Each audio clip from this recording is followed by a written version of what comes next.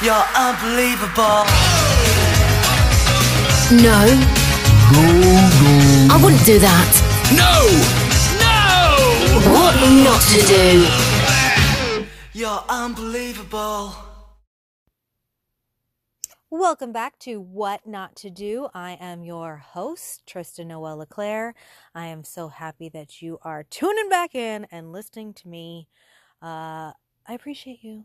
I love you. Like, share this podcast. Today we are going to have on, or you're going to be listening to, I didn't record this today, but Sandy, stress and anxiety coach extraordinaire, who I found on the gram, and I've been putting some of her things into practice because I go through this love and hate relationship with meditation, and when I'm doing it, I love it. When I'm not doing it, it sounds like the worst thing in the world to me.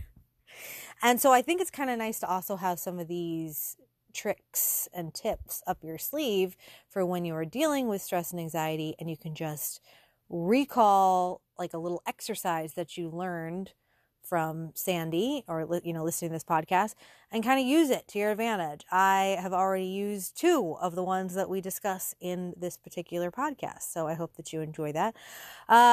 Just a moment, you will be listening to that. I am kind of going through something in my life right now where I don't know. Do you ever just want to be invisible? Do you ever feel like too loud and too seen? This is something that I go through a lot.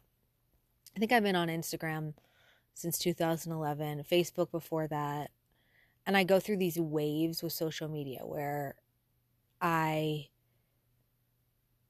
am okay with putting myself out there, and I realize like, oh, I'm, this is part of my brand, or I'm doing this for business, and I'm, my goal always kind of from the inception of me being on social media, aside from MySpace, was always like to get clients and to put my name out there and to build up notoriety in a sense.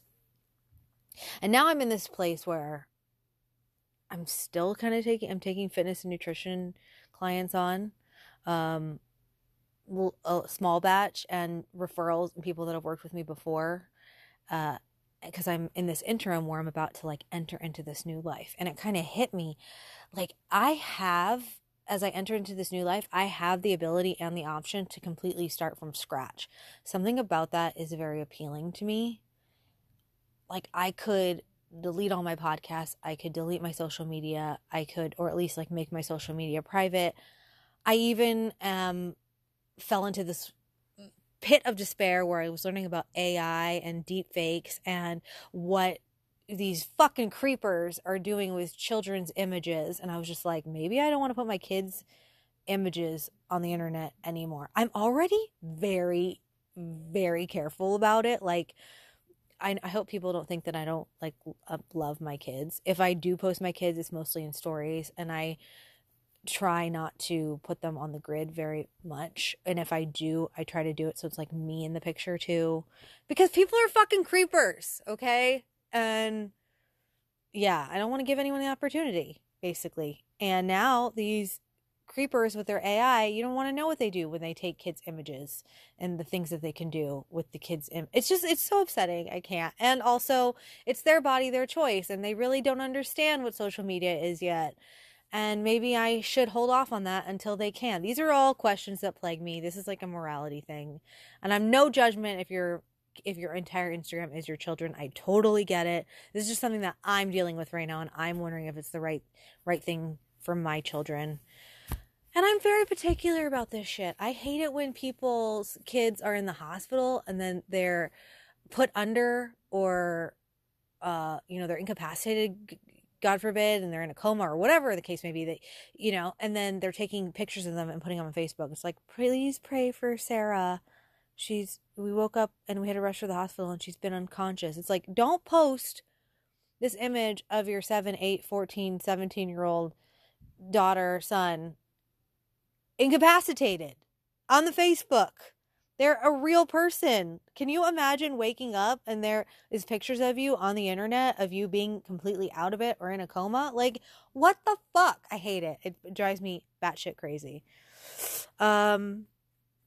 And if you do that, I am judging you. But maybe it's just because you didn't really put all the pieces together. You're just like, I want prayer for my child. Here's the image of them. But you could just ask for prayer and not put that image. Or you could put like a happy picture of your kid on there. One that's flattering. One that they knew was a picture that they knew was being taken. What a concept. You're like, what is Tristan on today? What is she on? I told you I'm going through something. I wasn't lying, okay? I did make my Instagram private, which was a big first step for me, and I might take down the other pages. I might delete all my podcasts. Who knows? I just really like the idea of moving into this next life, and I just don't want to have any fear of somebody listening to these or seeing images of me, and then it prohibits me from moving forward. And I know that's coming from like a place of fear, but also maybe I had to get everything out and quote unquote share my truth and like to purge it. And now that I've purged it, like everybody that's listened, you who have listened to these podcasts, you were the ones who were supposed to hear the message. And these podcasts don't have to live in infamy. They don't have to be alive forever, because the people that were supposed to hear these messages have already heard them. And like my work in this capacity is done. That's kind of what I'm thinking. I know it's very highbrow, but that's kind of what I'm thinking. Like I don't need everyone to know everything about me anymore. Maybe I've just crossed over. Before I pull the plug, before I make this decision, I'm going to do a lot of work just to make sure that this isn't coming from a place of fear, because I suddenly feel more vulnerable than I originally intended to. And that it's coming from a place of courage, because I'm not afraid to delete everything and start anew. I want to make sure I'm definitely in one lane and not the other. Speaking of which, a lot of great feedback on the Shadow Work podcast that we did last time. My tip is, I've been getting questions and I love them, but I've been having to give one blanket answer, and this is it. How do you know what shadow work needs to be done? Start looking at the patterns in your own life that give you the ick, the ones that you don't want to be identified with anymore. This could come down to a lot of things. Your relationship with money, how you work, how you deal with authority is a really big one. Your boss, an older sibling, any kind of authority. I had gate attendants. We lived on a base, a housing base, when I first had Wilder, and you should have seen how these every time I entered, there was no like automatic pass through, you know, where you could just like scan a thing and automatically go through. Every time you went through this gate, you had to show your ID, and it was a pain in the ass. And then anytime you wanted someone to come, you couldn't call to the gate to put them on a list. You couldn't have a list. There was no list. You had to physically go all the way back to the gate, and it was a large community. And you had to stand there and wait, and then they had to get out of their car, and then you had to show your ID, and they had to show their ID every time.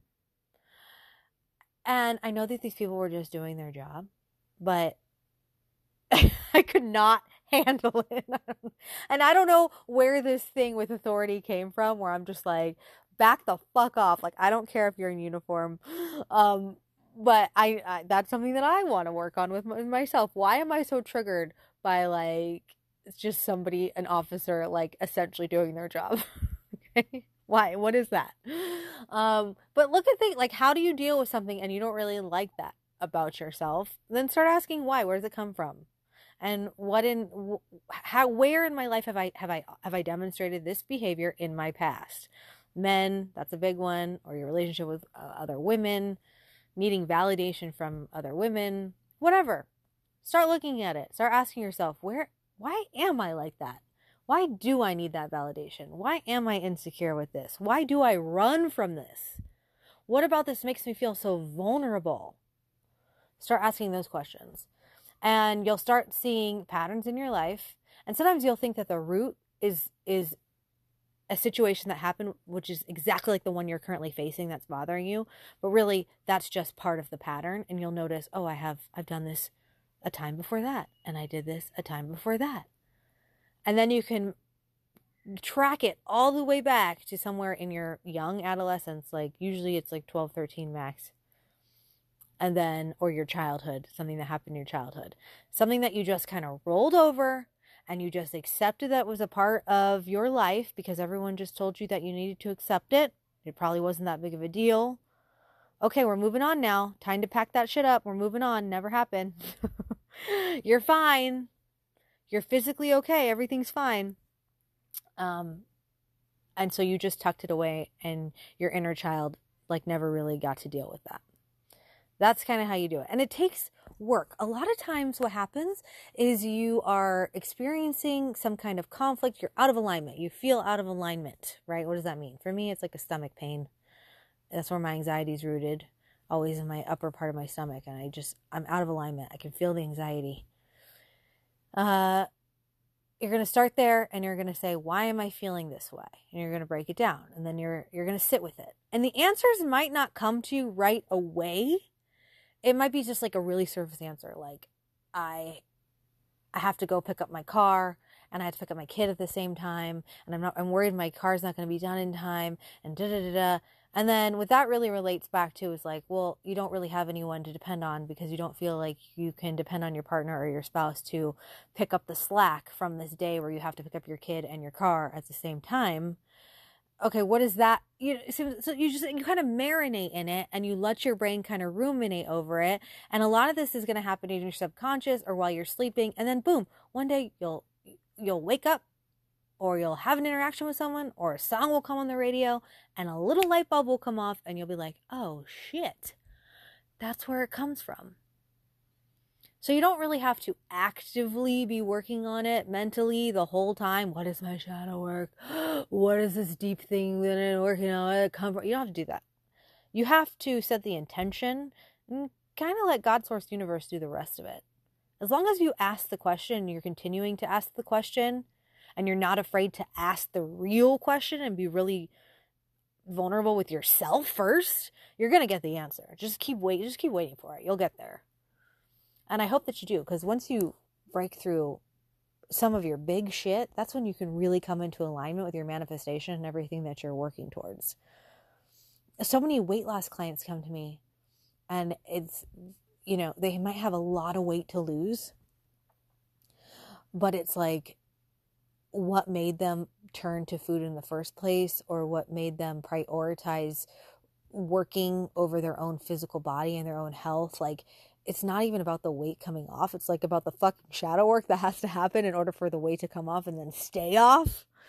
So if that's something that you're dealing with, if you're dealing with feeling trapped outside of your own body, you have shadow work to do. You really need to figure out where that comes from. What in your life happened that you lost control, or you just checked out because it was too hard. I have a list of things that it could be, but I won't go into that.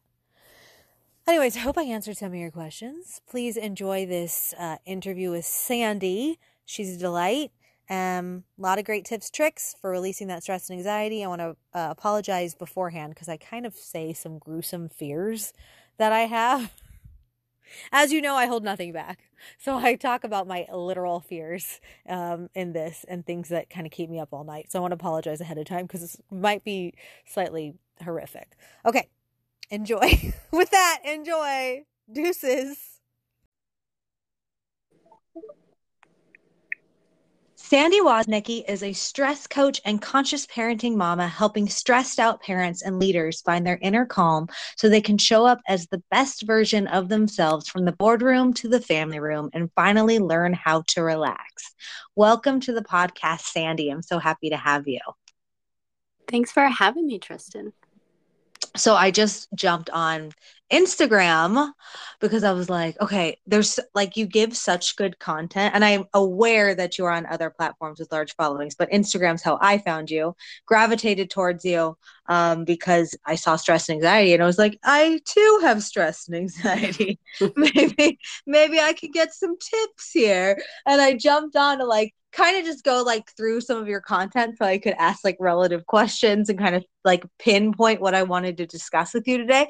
And then I got sidetracked by this story of this boy. He's like a 6-year-old boy named Bridger. Have you seen this story where his little sister, who's like 3 or 4, a dog was coming towards her to attack her, and he put himself between his sister and the dog and got like massively wounded, like in the face, and like the dog attacked him instead. No. And then he later said, like when he was asked about it later at at the hospital, he was like, I figured if somebody had to die, it should be me. Oh my gosh. And so, now he has all these lovely photos of him like holding his sister, and he saved his sister. But the cool thing is his aunt, after the attack happened, she tagged all these Avengers because she was like, just wanted you guys to know you have a new hero in your midst. Like, can anybody reach out to this kid? So all these like Avengers and celebrities reached out to this kid and totally congratulated him, and just this sending back the love and the energy that this little and this this celebrating this courage of this little boy. So then I'm like crying and realizing, oh shit, I gotta send this link to this woman in like 2 seconds. Sometimes that's how I regulate myself, by watching human interest stories on Instagram. Is that okay? Well, I think it's a funny world that we live in, where we consume content for entertainment purposes about, like, I mean, how many Law and Orders are there? I know. Right. And there's all of these stories, and the stories like that get such traction that people want to feel connected to their emotions. And one of the things, like those stories right there, I'm Niagara Falls. Like those make me cry every time. But what I'll tell you is, when I was suffering from anxiety for a long time, tears did not come easily for me. Like, I didn't feel as connected to my emotional self. And I think it was just a protection strategy, because I felt like it would be too scary to go down too deep. And now, like, on the other side of it, I cry at the drop of a hat. And I think it's a beautiful thing to be able to so much more easily be moved by stories like that, and to have an emotional experience like that. And I think, I don't know, that's kind of like the power of how connected we are in the world, that we can get access to stories like that, and I mean, feel that sense of hope and pride, and somebody that you don't even know. I mean, I feel it. I feel it every opportunity that I get. Like, literally, my Instagram feed is mostly baby animals and like kids and like national parks. That's what I always say. I also I love a good food, like a good food Instagram. Yeah. So, if I can find something that actually helped me grow as a person, such as your account, then I do try to follow and like actually apply.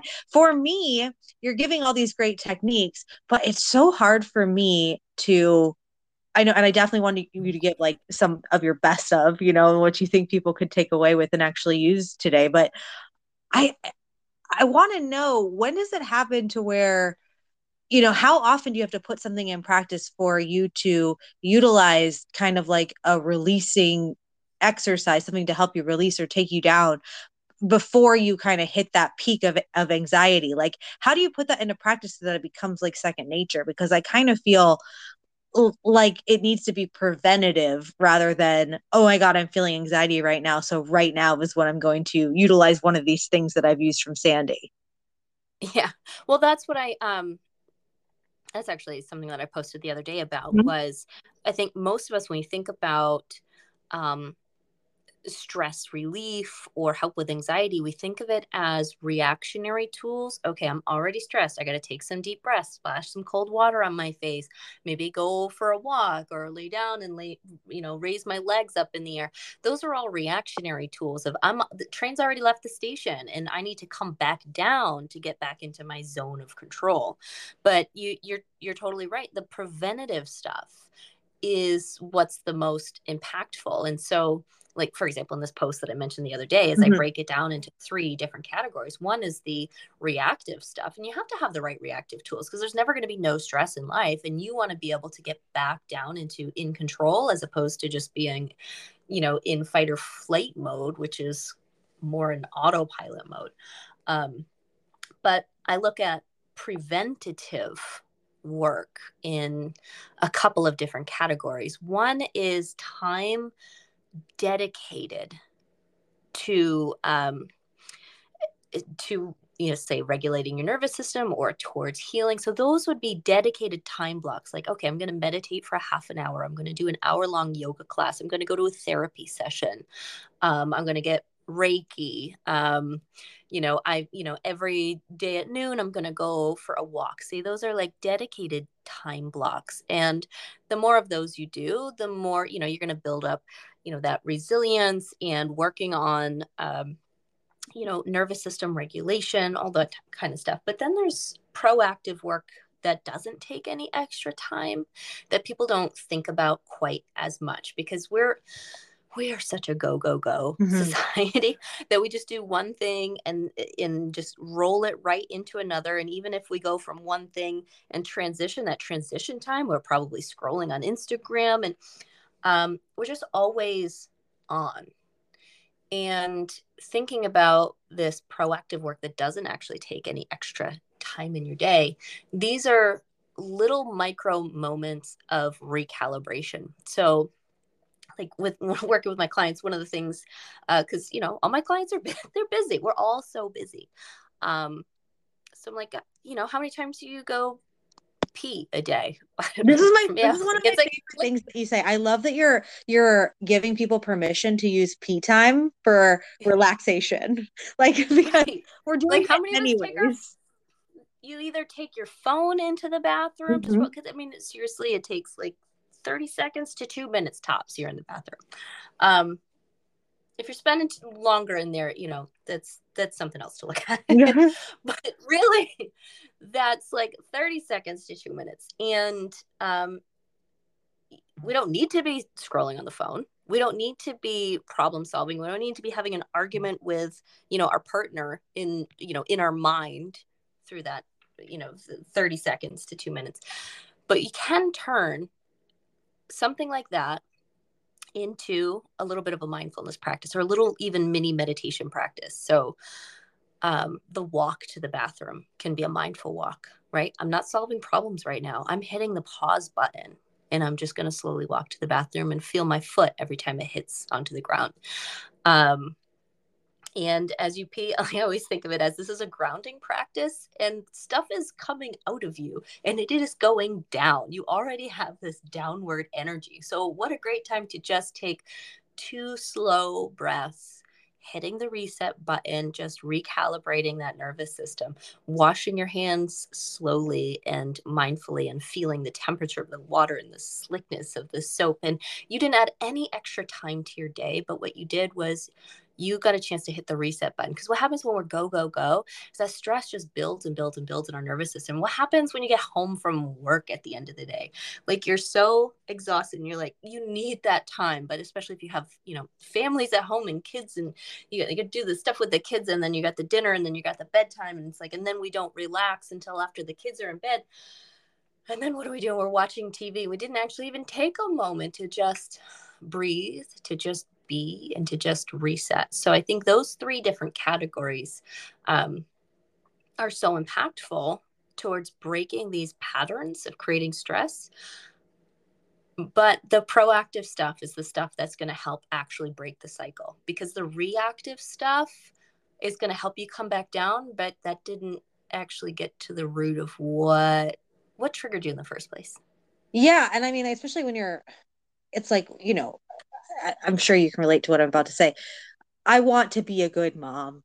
I want to be like a non-yelly mom. I want to be a mom that, it's for some reason when it's bedtime, my kids both start going completely like batshit crazy. Like they, we have a 15 minutes till I got to get them in bed. And suddenly now is the time where it's WWE in the living room, and they're literally climbing the walls because they just learned how to climb the wall in the hall. And like, that's a thing now. And I'm like, just trying to keep my shit together, and it's like, I really don't want to be yelly mom. I really don't want to let it get to that place. And, because I've been more conscious of it, I've been able to like take a breath in the moment and calm myself down. And I will turn to my 7-year-old and my 3-year-old. And last night I did this, and I said, listen, guys, mommy really doesn't want to yell tonight.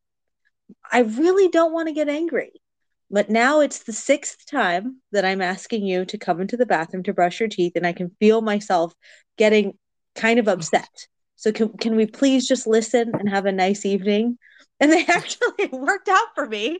Not saying it will be that way every time, but it worked out for me because my 7-year-old kind of like took the reins, and was like, no, I'm deciding to listen to mommy. And I was like, thank you. But sometimes I don't have my shit together, and I literally will yell, obviously. And then I'm trying to like reel myself in, and it's like too late. Like train's already left the station. I'm already upset. Mm-hmm. Yeah. Well, I mean, to that, I would say, like, what is it that you are thinking or believing or expecting that starts getting you upset to begin with in that bedtime scenario? It's probably like last night I had a podcast to record. So last night it was like time was of the essence. Mm-hmm. And so I was like, I'm racing against this clock, Yeah. And in general, I think, I hope this doesn't sound terrible, but I don't know. My listeners have heard me say everything, so it's okay. But I'm like very excited for my kids to go to bed. Yeah. I'm very excited. It's a great time. Finally close the door and just like go have parent snacks and like watch a TV show. Like that's what I want to do. No, that's such a relatable feeling because you're on and you're in charge, and it's as much as we love our kids and we want them, and it is work. Right? God. It's a lot of work, and it's a lot on our nervous systems.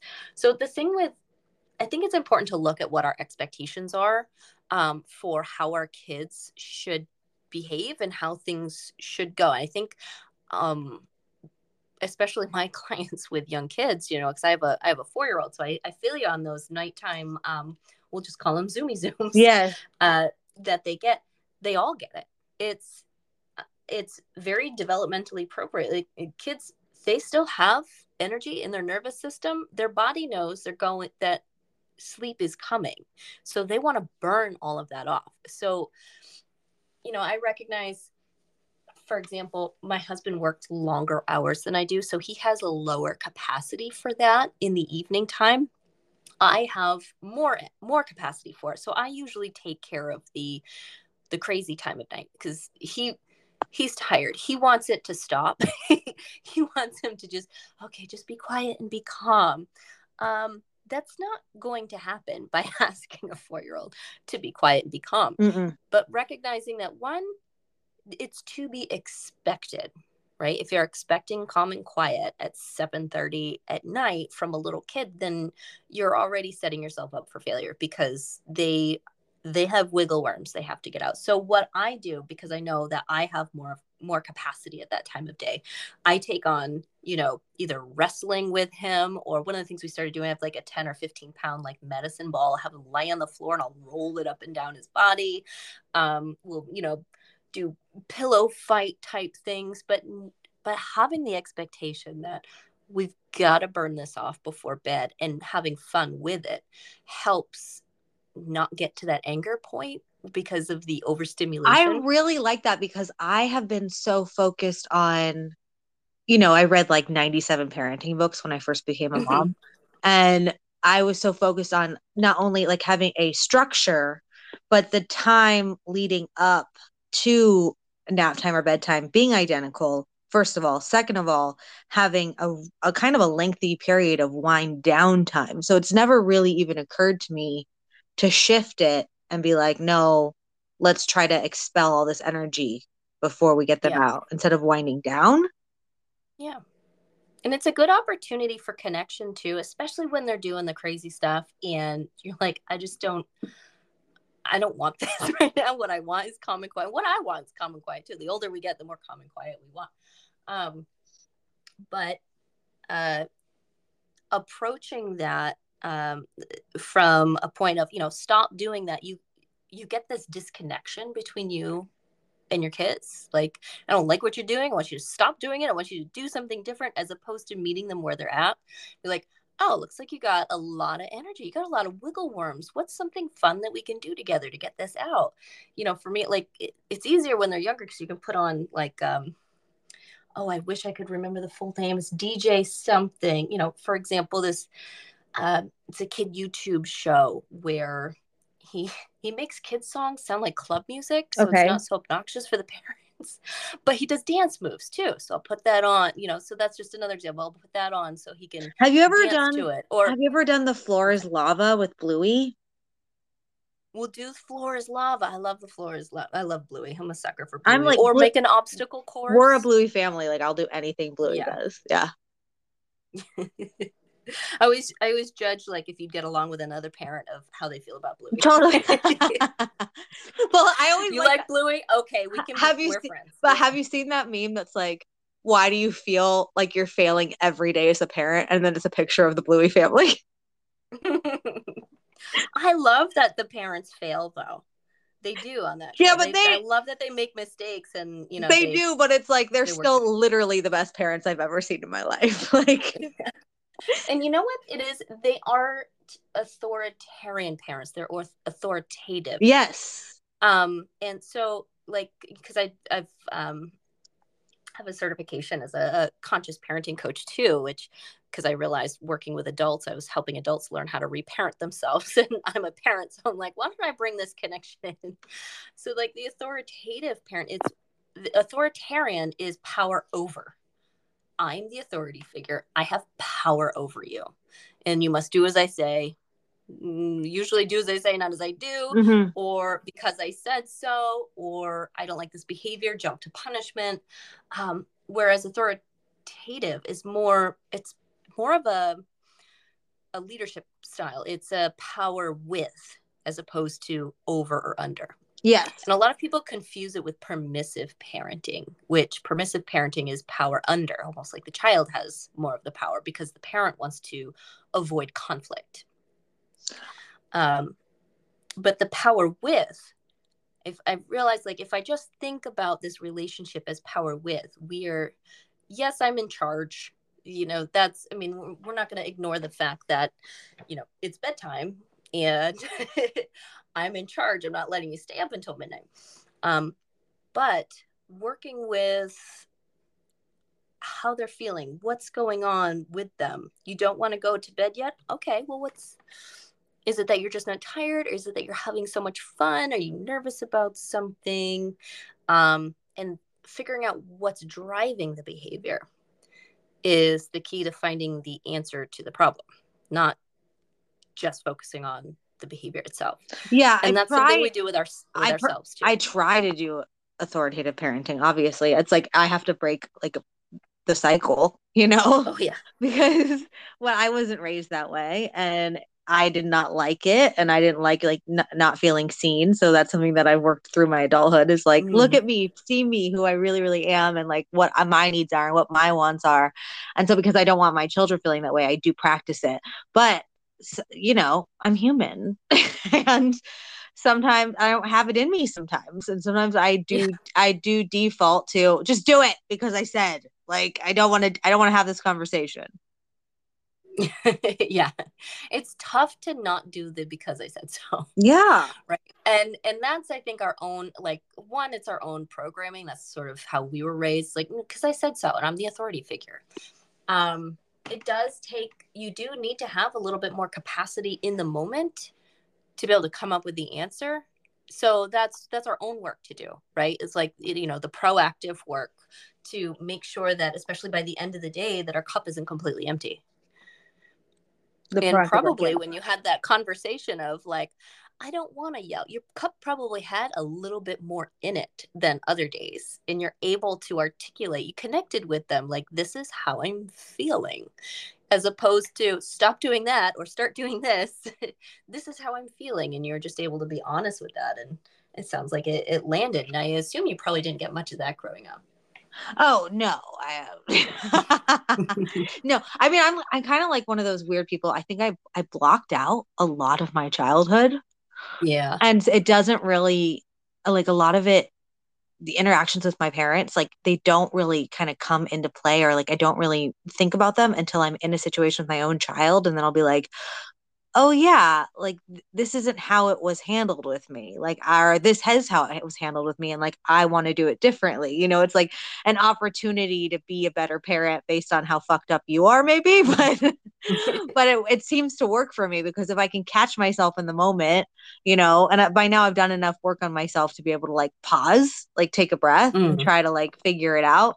But that one day, I remember that one day where like I just didn't have it in me anymore. It was because which happens frequently. It's not like that one day 90 days ago. No, this happens frequently. But I remember specifically I had thought about this like moment that I wanted to have with my kids. Like I wanted to bake it. It was just my birthday, and they weren't able to celebrate with me because I went somewhere else for that specific day. And so I was like, let's bake this funfetti cake together, and then let's do this together. And like I was like trying to kind of have special time with them because they didn't have my actual birthday with me.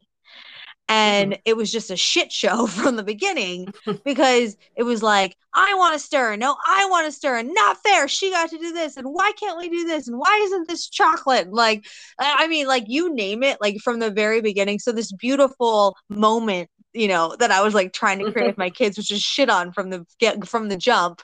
And so I was just like so frustrated that it wasn't like happening the way that I wanted it to. And it was salvageable. Expectations will ruin a lot of birthday parties. Right. Yeah.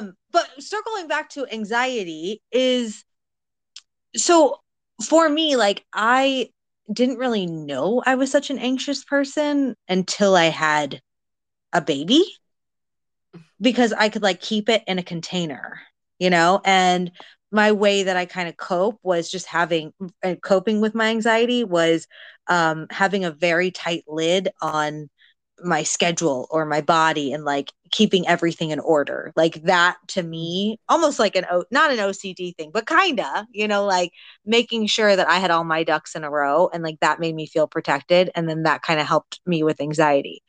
And then I'm lifting weights. Like I lift weights a ton. I've always been a weightlifter. And since I started weightlifting, like my anxiety is way, way, way, way better than it ever was. But I need to do it. Like it's something that definitely keeps my mental health in check and my anxiety in order. Then I had a baby, and I suffered from now it's just postpartum. Back in the day, it was like, you know, people just thought you got sad. And now everybody realizes like, no, there's several different kinds of postpartum. And the postpartum that I had was anxiety, and like where I would have thought monkeys. And so I became like hyper vigilant. I didn't sleep. Like I had to go to the hospital because I couldn't sleep. And then it was through that I realized, like, I went to my, you know, my primary care provider at the time, or my OB at the time. And I was just like, telling her like, I'm in psychosis right now. Like something's wrong with me and I need help. And like, I'm too worried about this and I shouldn't be this worried. And so he's proceeded down like the, you know, medicinal path of like, what is the right medicine for you? And it was then that I learned that they don't actually really make anything specifically for anxiety. Like they'll make antidepressants that might help a little bit better with anxiety, but nothing is specifically for anxiety. And like you can't cure anxiety with a pill. So I was medicated for a short time, but I didn't want that to be my life if I could manage without it. And I needed to like figure out some other tools. And I tried like meditation and things like that. And meditation does seem to work. And I know that you're an advocate for meditation, correct? Mm-hmm. But my problem is like, I always feel like even with meditation, I have like an end goal. Like I have something I'm trying to accomplish during the meditation, as opposed to like just being present and realizing that the objective is to just like be still and not have to get anything accomplished in that time. I think maybe you don't understand how many things are actually being accomplished during the meditation, and maybe that understanding could be a helpful shift I love it. for you. Because I mean, just the way you described, like it sounds like you're the type of person that you had your anxiety under control because you did lots of stuff to be in control in order to have certainty, because it sounds like uncertainty and a lack of control was probably a trigger for you, and then you have a kid and you realize how little control you have. Yes. Right. And so and especially the way you described your relationship with meditation, it sounds like you're also the type of person that thinks about being productive all the time, and rest probably feels guilty and unproductive to you. Is that a stretch? Rest needs to be like, I have to earn it. Like every day Yeah. it's like 10 p.m. and I'm like, no, now I've earned it. Now I can sit here and I can eat my Gardettos and like maybe like smoke some pot, and like I've earned this hour of Fargo or like whatever, but like I have to feel like Yeah. I get there, you know? Yeah. It doesn't look productive. Just like sleep doesn't look productive. You're just laying there and doing a whole lot of nothing, but so much is happening under the surface while you're sleeping. You've got long and short-term memory being stored. You've got bodily processes happening, systems being flushed out, repair is happening. There's like a lot of stuff happening while you're sleeping. And even when you're resting, there's a lot of stuff happening.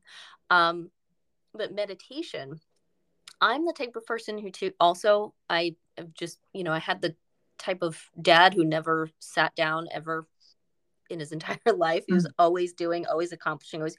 And, he instilled that in me, and to the point where, like, as an adult, if I'm like sitting there watching TV in the middle of the day and somebody comes in, I got to jump up and make it look like I'm busy and I'm doing something, because I can't be sitting here watching TV in the middle of the day. That's not allowed.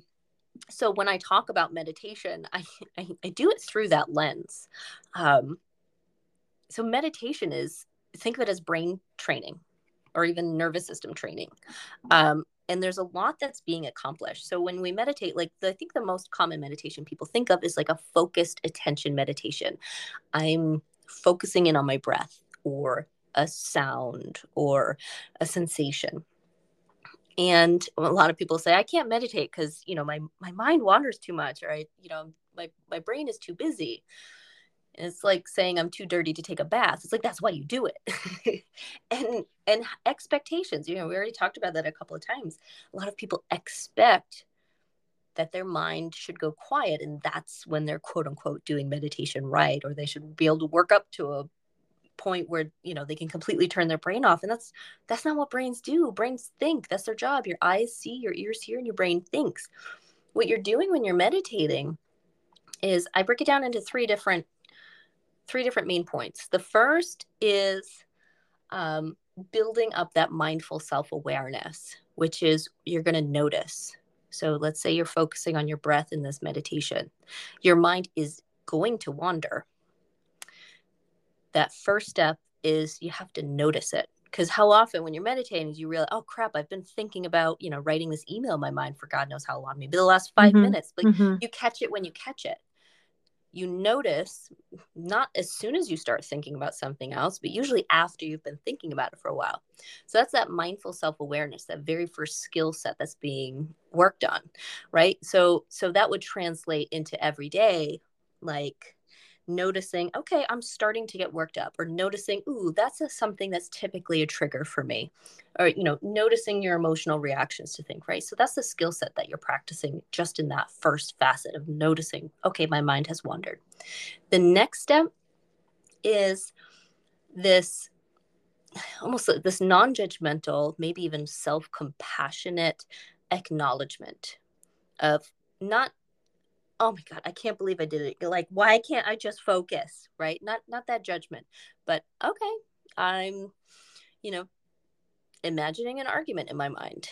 That's what's happening right now. Just as a matter of fact, that's okay. But acknowledging, sort of labeling it. Okay, this is I'm feeling the emotion of anger, or I'm planning for tomorrow, or just put a label on it. And that practice of non-judgment translates very well as well too. When, oh yeah, I yell at my kids again, because we're all going to yell at our kids because we're human and kids are hella stressful. But to not beat yourself up over it, say, okay, this is what happened. All right. And then we're going to go into the next step, which is the redirection, which is now I'm going to choose to let go of this thought pattern that I started to follow. And with intention, I'm going to bring my focus back to my breath.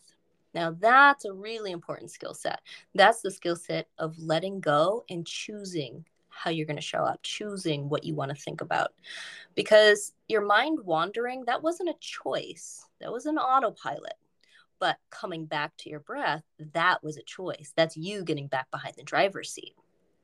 And the more you do that, that letting go and coming back, it's like, yeah, you were a weightlifter. It's like lifting weights at the gym. Every time you do that, you build the strength of mind to be able to focus your attention on what you want to focus it on, as opposed to being on autopilot. And when you think about the patterns that were developed, maybe from childhood, that turn into like those automatic reactions as an adult, maybe even towards your kids, practicing this gives you that strength to be able to step outside it and break those cycles. Like, you know what? I'm going to choose to look at this from a different perspective. Yes. Because I want to show up how I want to show up. I think so. I had a previous podcast that was like a spirituality podcast. And so I explained how to meditate in that podcast. But I really do think because I just wanted to give people freedom to not have so much pressure on themselves to like do it correctly. And like, it's really not that hard. Sometimes it just takes being still and then going through these steps in your head that you just explained so articulately. But it's funny because the steps that you're just saying, I think it's important to note that like all of that could literally happen in 30 seconds. Like that whole ladder. Blink of an eye, it can. Yeah. Yes. And repeatedly, like it's like you're going to repeat that process 97 times during the course of the meditation. Because and that meditation session where it's just constant, people think that was a terrible session. Mm-hmm.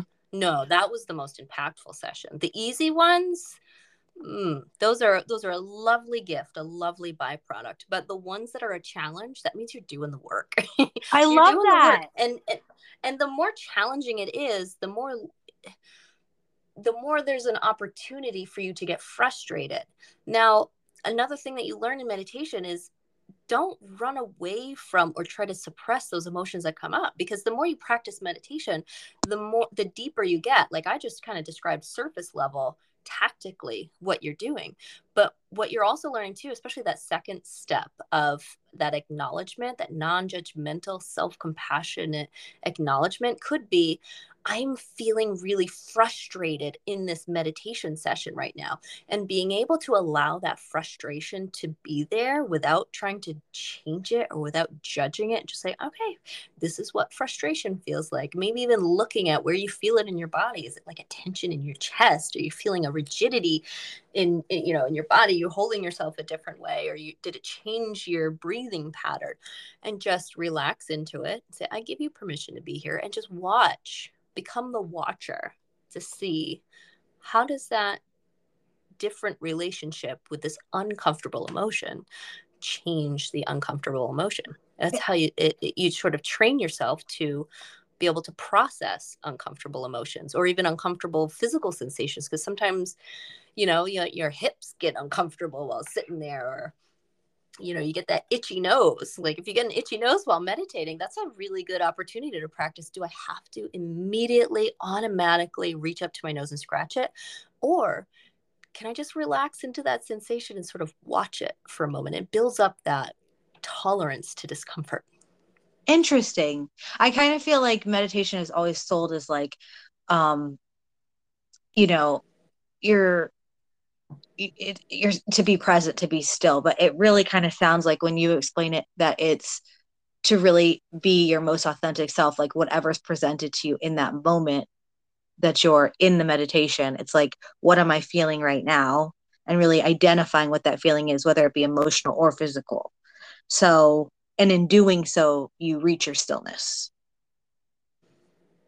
Yeah, and I think it's letting go of all of the commentary about it and letting go of any of the resistance. I think the more you practice that stillness and just being with the discomfort, you realize how nuanced it is and how much we resist or want to avoid those things that are uncomfortable. And that's what's one of the things with anxiety is, one, anxiety doesn't feel very comfortable. And so one of the ways to get through anxiety is to learn how to sit there and to feel anxious without trying to change it, without trying to fight it, and without judging it. Just, okay, this is what I'm feeling in my body. Maybe even describe how you're feeling it in your body, and learning how to communicate with yourself in a really loving way to say, this is just a moment in time. And I trust that I can come through this. And, I know I can figure this out, or I know I can reach out to help. Like learning to communicate yourself with yourself in a really loving way is part of the process too. But um, just being able to allow yourself to be uncomfortable without the fear. So that's our natural inclination, is this is uncomfortable. I want to pull away from it. Yeah. And I also, like, for me, whenever I'm feeling very anxious, it's like my upper stomach. Like, that's where I carry it. Mm. It's like a physical, like it's icky. It's very, very icky. And it wasn't until maybe within the last 2 years that I would be feeling that. And I would be like, oh, I'm out of alignment right now. Like, that is my tell that I'm out of alignment.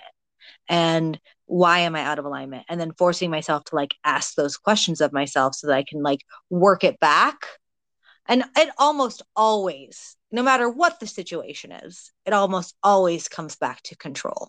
That's something I recently learned. It's almost always about control for me, because I'm not in control of the situation. I'm not getting the outcome that I wanted or desired or that attempted to design, you know?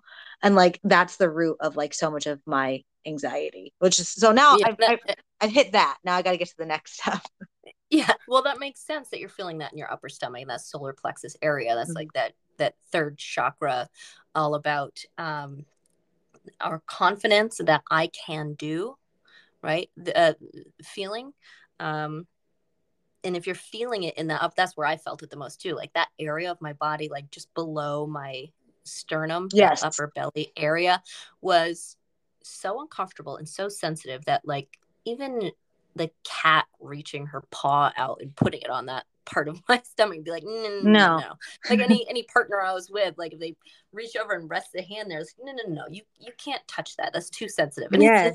and it's not anymore, but it was like that for years and years and years. And that's just where you can either think of it in an energetic sense, like thinking through the chakras, and that's where the third chakra is, or you can even think of it as just physically where we hold tension when we feel certain things. So I had mentioned, that trust, like you're grasping for that control because that certainty is your comfort zone. And it sounds to me like like a lack of trust in yourself, or a lack of trust in the universe for how things are going to pan out, or trust that you're going to be able to figure it out, or belief in yourself that you can do, would be interesting things to lean into when you're feeling that sensation in your belly. Yes, I do try to remind myself that I'm this is veering off into another lane here, but it always does. But like I am a spiritual person, and I believe that I'm co-creating my reality. And so at that time, I'm always trying to remind myself that like I don't need to be completely in control of the situation, because like I'm in on this with the universe, or I'm in on this with source, and like I can trust God, source, universe, that even though this might not go the way that I had envisioned it to go or wanted to go, it's going to go the right way. It's going to go the correct way. It's going to go the way that it needs to go. So I need to release and trust. And like I have these talks with myself all the time. but yeah, it does kind of come back to a more of a trusting that it's going to work out and that it's going to be okay, and reminding myself of that, and like trying to reprogram myself of the distrust I have of that happening. Yeah.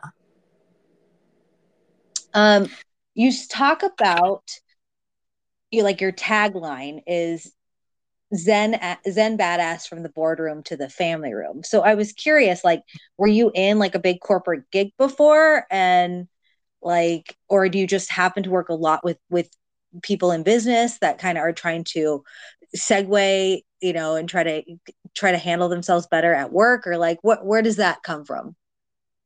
A little both. I had 15 plus year, corporate marketing career. And, much through my anxiety and, it, it felt crippling at times. It was exhausting. And I wish I had all of the tools that I have now. Back then, it would have saved me so much grief. But, the people who come to me wanting to deal with their stress, it started out with people wanting to work through their stress when it comes to work because they wanted to either further their careers or they didn't want to be afraid of confrontation so that they can do their job better. So it kind of started there. But and I started this work probably 6-7 years ago, and I have a 4-year-old son, so I've had a child since I started. And I don't know if I just started attracting more parents because of that, but the people who come to me now, not that I only work with parents, I have some people who aren't parents, but those are people who are like, I want to learn how to reparent myself because I didn't get to learn all this stuff as a kid. But more so, I'm seeing more and more people who want to see improvements in their stress and how they're reacting to things so that they can improve their relationships at home. They want to be the parent that, that calm and loving parent that they know they can be if they could just not feel so stressed and feel so, trapped or angry or however they feel, right, when they're in that, fight or flight defense mode. So they can be the parent they want to be, so they can be, the partner that they want to be. But mostly because people just want to feel peace. Yeah. So it's, whether it's, something that you want for work or for your home life and your family life, this is work that affects everything. But, it's most people come to me like, what? I just want to relax. I just want to feel peaceful. And what is your number one tip when you hear that from somebody? What do you tell them? But somebody who's like, I just want to relax. Yeah. No, it's a good question. I don't think there's like a first number one tip to go to, but I would dig into, all right, well, what's preventing that? What are the stories that you're telling yourself? Do you need to constantly be productive? Are you, do you feel like you're not good enough? Are you feeling afraid? What are you feeling afraid of? So we might dig into what's preventing relaxation. And more often than not, people will say, yes, there's fears and belief structures that drive the anxious thinking. But I think one of the most common things is people are like, I don't know how to turn my brain off. I don't know how to slow down the chatter. I don't know how to just let go and take a breath and just be without thinking about everything that could go wrong or everything that I have to do. And so kind of going back to that brain training with the meditation, we would look at, not every one of my clients wants to meditate. You don't have to. So that's why we talk about meditation in action. So, things like mindfulness practices and translating, well, here's how meditation works and here's how what you're learning from it. The different ways that we can incorporate that so that we can basically create some new neural pathways, help you break some of those old patterns and learn how do I just let go? Sometimes it's someone needing to learn how to trust. Okay, it's safe for me to not think about work after 7 p.m. at night. So I was just right? going to say, I was like, I hope she says that because I just watched your reel on it and I have a brain that just goes when I'm trying to go to sleep sometimes. Like I have to be so tired to go to sleep. And ironically, sleeping is literally my favorite thing. It's my favorite thing to do. It's the best. I love my bed. I can sleep for like 10 hours straight. I straight hibernate. Like I love to sleep. But for some reason that transition sometimes of like turning my brain off. And I remember I just watched this reel and you had some really great hits in there, but the one that stood out, and please go over the other ones if you can, but was just like, I am not going to make any decisions after 7 or 8 p.m. or like I'm not gonna solve any problems after 7 or 8 p.m. And I'm like, that's actually kind of fucking genius, because like if you tell yourself like, nope, time's over, I've clocked out, then your brain, you're not giving yourself or your brain permission to just kind of spiral and go over all these scenarios. I mean, my main problem though is like, this is gonna be get real dark real fast, Sandy, but I I think about like bad people coming into my house and Yeah. like getting to my kids or hurting my kids or something. And so I will spiral and I will think about all the scenarios and all the ways in which I could somehow get to my kids in the back bedroom and get them down the stairs, or like how will I, do I like what will I do to get the killer before the killer gets us, or how could I distract the killer to kill me and get the kids safe? Like this is where my brain goes. It's like these weird death scenarios. And in that instance, telling myself just to not think about it until the next day doesn't work for me, because I'm thinking if I think this out methodically and I think it out in all these other different directions, then I'll be prepared and that will make me feel safe. Yeah. But does it actually make you feel safe? No, makes me feel No. worse. So that's like, so that first tip that you mentioned is the like time blocking, like setting a boundary on, look, there's no problem solving, there's no planning. I don't need to think through the stuff after, I don't know, 10 o'clock at night, whatever time it is, like between 10 o'clock at night and 7 o'clock in the morning. No deep questions, no problem solving. I'm not writing emails. I'm not checking my email, like any of that kind of stuff. And then you've got something like very fear-based, like you just described. And I would go to the other tip that I mentioned in that reel, which is differentiate between worrying and problem solving. Because what you're doing there is worrying. And worrying gives us this false sense of control. Like if this stays top of mind and I continue to think about every possible scenario, then I'll feel safe. But you don't, like you admitted it, like you don't feel safe. Mm-mm. So that problem solving, for one thing, is not best done while lying in bed at 10 or 11 o'clock at night. If it's something that's continually happening overnight, in the daytime, shift into problem solving mode. Okay, if this were to happen, here's what we do. And this is not an emotional thing. This is a very very tactical, practical, non-emotional, logical practice of problem solving. Because if it's fear-based, then it's worrying, and it is just a broken record that's just going to keep spinning and spinning and spinning and not actually get anywhere. Problem solving has a solution. So if you have that, when you're laying in bed, you can remind when that fear comes up, because that's a habit, that's a pattern. So it just might take some time to break it. When that fear comes up, you can just remind yourself, I solved this problem. I have a plan. And again, this is basically like practicing meditation. That's what meditation is for. It's practice for game day. When you're laying in bed and you're stressed about, murderers and monsters coming in your house, that's game day.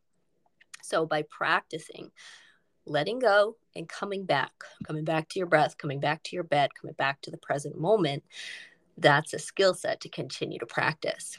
And I don't remember if we talked about this when we spoke a couple of weeks ago, but those awful thoughts that pop into our head as soon as we have kids, and we just imagine terrible things happening to them, because it happens to every single one of us. Reminding yourself that this is just my brain's way of saying, be careful. That's it. It's just our brains are so freaking over dramatic. They're little drama queens. And if you can, in that moment, say, okay, brain, thank you. I know that I need to have a plan, or I know that, I need to make sure to lock the doors, right? Thank you. I've got it. I can take it from here. I think you're being over dramatic. And our brains I don't just naturally do that. Our brains just like naturally jump to like the worst conclusions. I've literally said to myself, to my own brain, thank you, but you are being over dramatic and I don't appreciate it. Oh, like, okay. You can talk back to your brain that way. which I will. I will do that. I literally will do that now because I need something. I need something, you know. And it's not that it happens every night, thank God. But when it does, it's like so hard for me to get out of it. And ironically, well, not ironic, but my ex-husband, soon to be ex-husband or whatever, he was traveling a lot, like when we first had kids, and I was alone a lot. And I've never got, knock on wood, I've never had to deal with a home invasion in my life, but like we were saying, our brains are very dramatic, and like that's where it was going. So I took, and I don't have a gun, and I don't like guns really, and I'm a avid door locker, and I was still scared though, so I took a knife, like a kitchen knife, and I kind of put it under my mattress, so like the handle was kind of sticking out, in not like a super obvious way, but in a way to where like I could get it if I woke up in the middle of the night and I was groggy, right? And I kind of forgot it was under there because he went on a trip. He was in the military, he went on a trip, and then like I kind of just like felt safe again because he was back, and kind of forgot about it. Then cut to, okay, my daughter, who was 2 at the time, okay, Mommy, what's this? I'm in the bathroom putting on my makeup. She's standing holding the giant knife in her hand. I'm like walking towards her slowly, like, oh, Wilder, put it down. Put it down, like, oh Yeah. my gosh. And she gets this gleeful 2-year-old look on her face and starts running through the house with this giant ass knife. I mean, you can't obviously imagine what's going on in my head. And I'm just like, Yeah. dear God, like, please. And I finally, managed to get the knife away from her. Nobody's hurt, not a nick, not a scratch, nothing. But do you think I ever put a damn knife under my bed again? No, did not. So now I just lay there and spiral with no knife and no gun. Like, how am I going to figure this out? But yeah, I'll just tell my brain, stop. You're being dramatic. It's okay. So Yeah. much. So much. So I think like it's so common. And so like there's so many people listening that I'm sure are like, oh my God, I feel that way too.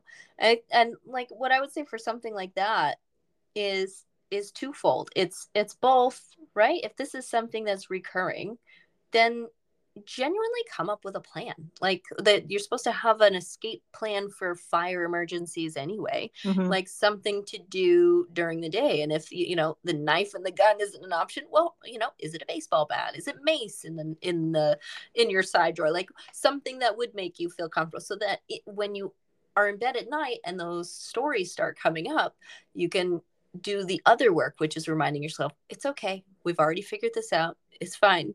Plus, if I'm in fight or flight mode, I'm probably not going to be thinking very clearly, like, being able to talk yourself down. So it's sure legitimate concern,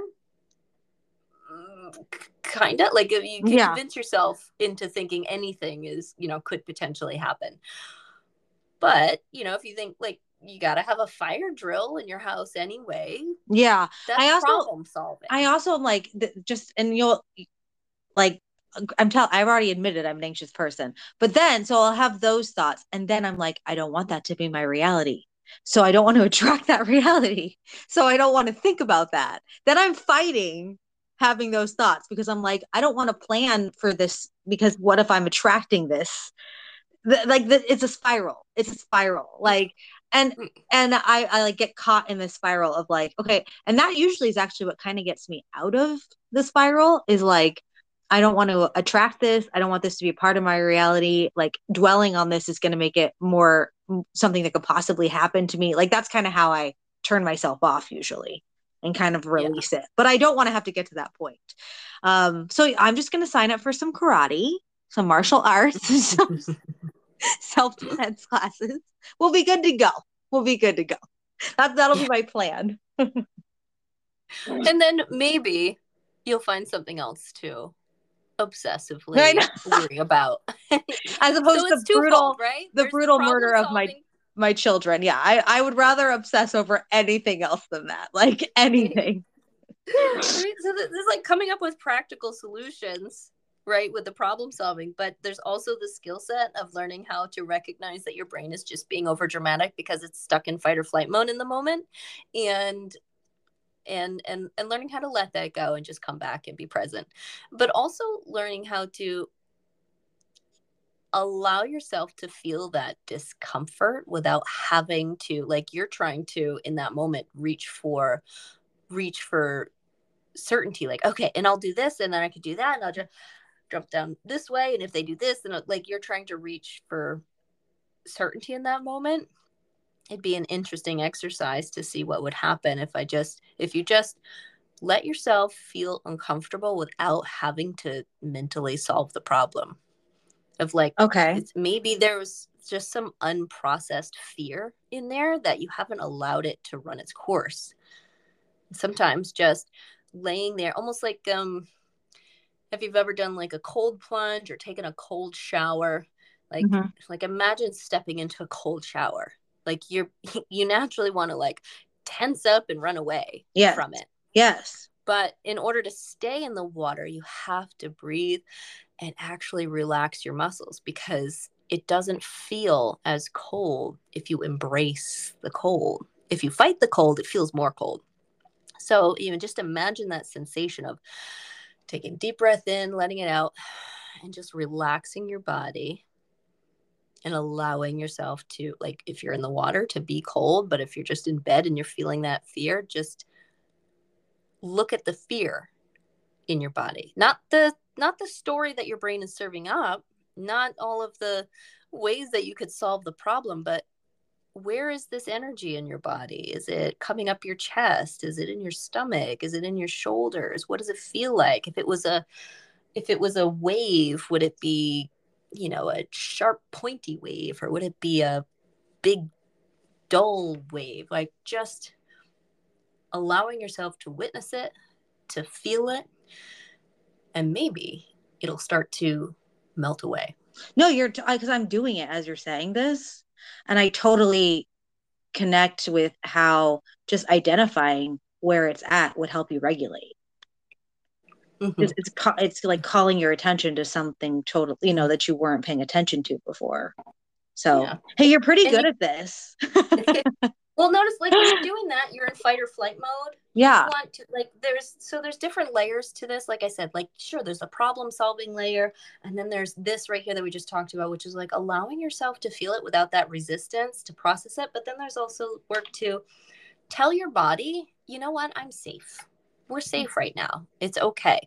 And you could do that with, like, there's lots of different ways to do it, but like an easy way to do it is like one hand on your heart, one hand like in that sensitive area in your upper stomach, your solar plexus that you mentioned, like one hand there, one hand on your heart, and just breathing into that. And I'll even, like, if it's a really strong sensation of like fear, anxiety, or stress, I'll even bring something audible into it, which is, like some people will use the vibration of a mantra when meditating, like an om, for example. But here, do this with me. Okay. The sound that you make when you are eating something very delicious or feeling something that feels so good, like, what noise would that make? Exactly. It's like a That's and so that sensation, especially if you do it vocally, your vagus nerve, which is, what's going to send information from your body back up to your brain. That's one way that you can physically tell your brain, okay, we're safe, we're good. Like, we can calm down now. The hands on the body, for example, and just that, the vagus nerve goes up behind the vocal cord. So that's another way of physically stimulating that, sending that sensation up to your brain to say, we can switch off into rest and digest mode now. Yes. Yeah. But combining those things together can help you shift out of that fight or flight mode. Yeah, I could like literally see myself, one hand on my heart, one hand on my like top of my stomach, and making that noise and like repeatedly doing it and working. I think I'm gonna have to go back through this episode and I'm gonna like write the cues and I'm gonna put it on my bed, because all three steps that you just previously went over, I'm like, I know that it would work for me if I just like took the time to do it. It's like putting into practice is the challenge once you have the knowledge. Right. And so think about ways that'll make it easier for you to remember. Is it on a Post-it next to your bed? Yes. Is it something that you're going to put a timer on your phone and practice with intention, right? So you're just creating a habit.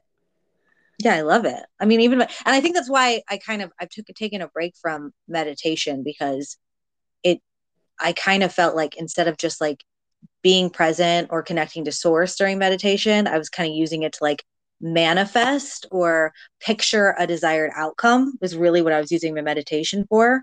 And then it became like another to do.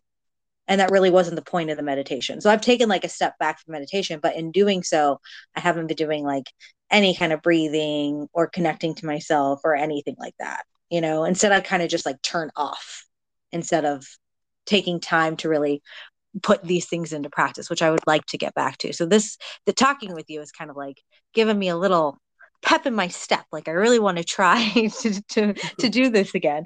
The name of the podcast is What Not to Do. So I always ask my guests to, if you could, leave lovely listeners with a what not to do when it comes to stress and anxiety or living their life, whatever you feel called to. You can even give several if you like. What not to do.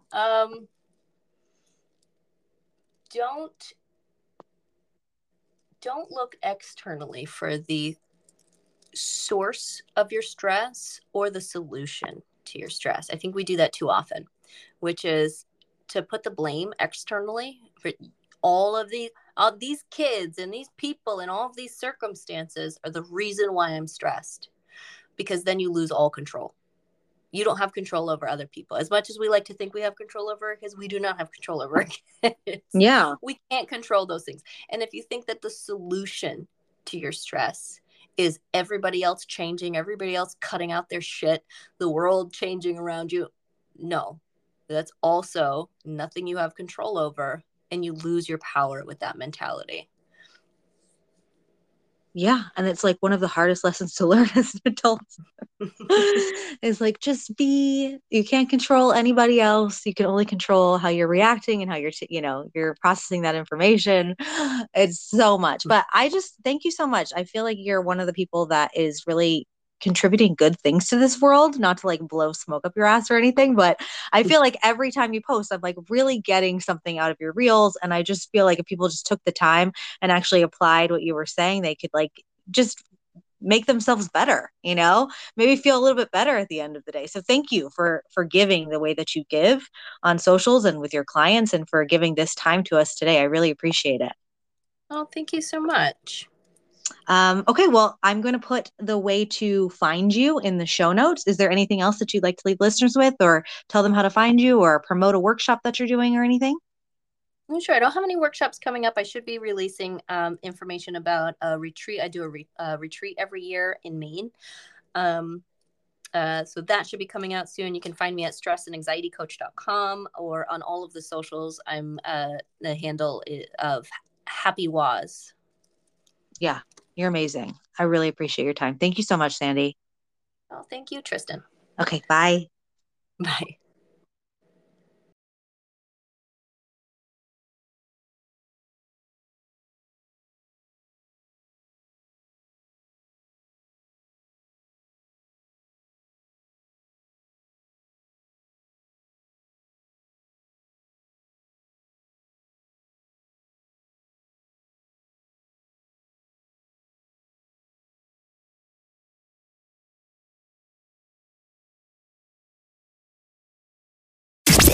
You're unbelievable. This has been the What Not to Do podcast. To keep up with the latest podcast news, follow along on our Instagram page at What Not to Do PC. Be a doll, would ya? Don't forget to like, follow, and share this podcast. You're unbelievable.